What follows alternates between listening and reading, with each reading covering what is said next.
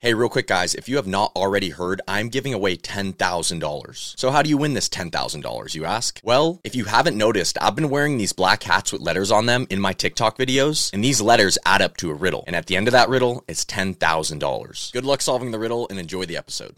My point is that every influencer is doing this. They're presenting a highlight reel, which they know will make their audience feel a certain way. And their audience will look up to them, even though they are not perfect and they are just like their audience. Weird, right?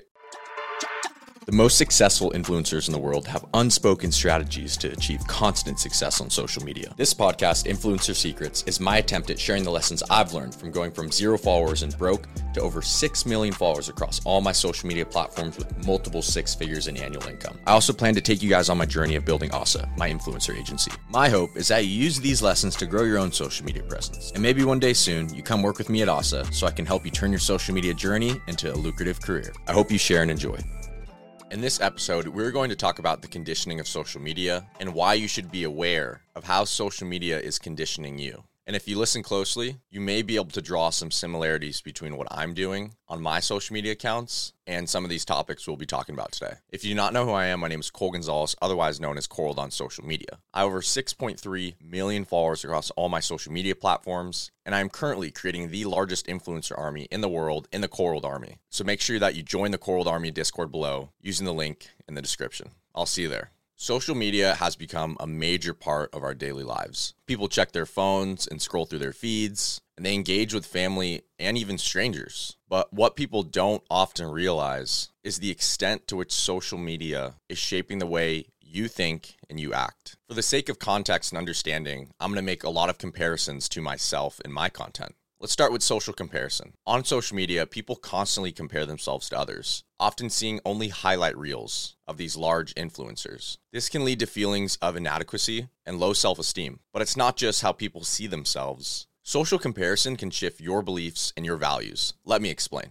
Through my content with Sid on my main account, I've been able to shift people's perceptions and beliefs of an ideal relationship. They truly believe that the way that I act on my account and the relationship that I have with Sid is achievable. So I'm doing it in the relationship niche, but there's people doing it in the fitness industry who have the perfect bodies. There's people doing it in the makeup industry who have the perfect skin. My point is that every influencer is doing this. They're presenting a highlight reel, which they know will make their audience feel a certain way. And their audience will look up to them, even though they are not perfect and they are just like their audience. Weird, right? On social media, we are bombarded with an endless stream of content. Right now, you're training your attention span to go lower and lower until eventually you can't even watch a video for 2 seconds before scrolling. Oh wait, it's called YouTube Shorts. It's called Instagram Reels. The problem with this instant gratification as well is it doesn't allow us to form deep connections with others. We're always looking for that next increase in dopamine. We don't have time to have deep conversations and take our time with things. No, we want it now. That is how most people think.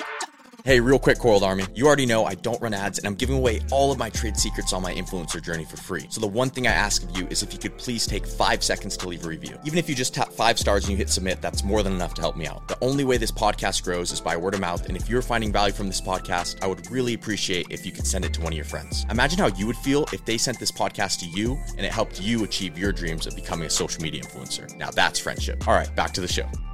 Lastly, social media is conditioning us to be self-centered. On social media, our attention is always focused on ourselves. We're constantly thinking about what we should post, what we should comment, what we should like, how people are going to think about us. This self-centeredness has led to a decrease in empathy, and once again, a decrease in our ability to connect with others on a deeper level. As I've said before on this podcast, can you even remember the last 5 posts you've consumed?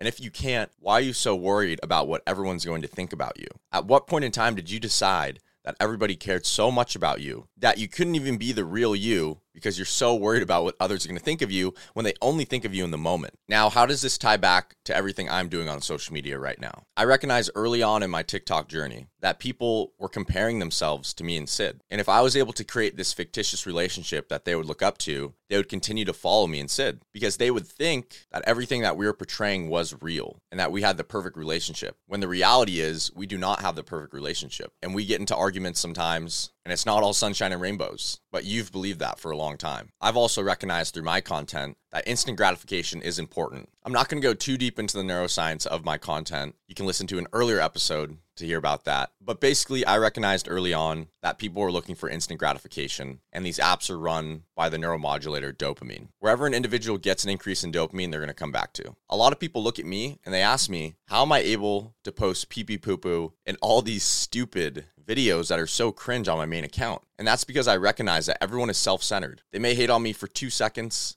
or for a minute, but eventually they're going to move on and they're going to keep swiping, and then they're going to hate on the next person, or they're going to hate on themselves because they're so worried about themselves that they may pay attention to me for a minute, but I'm just a distraction from how they feel about themselves. It would actually be egotistical of me to think that people really care that much about me, that they're thinking about me all the time. Because if that was the case, maybe I would think twice about how I present myself to the world. But the reality is that people think about you for a few seconds on social media, if you're lucky, and they move on. So it's not about how do they think about me, it's how do I get them to remember me. But that is it for today. Understand that you are being conditioned to think a certain way on social media. And yes, I have leveraged this theme of social conditioning to push my own agenda. But understand that if you're paying attention, you'll notice that I'm not the bad guy in this situation. Rather, I think I'm the good guy because I'm going to be helping a lot of people out. So stay tuned. I'll see you in the next episode.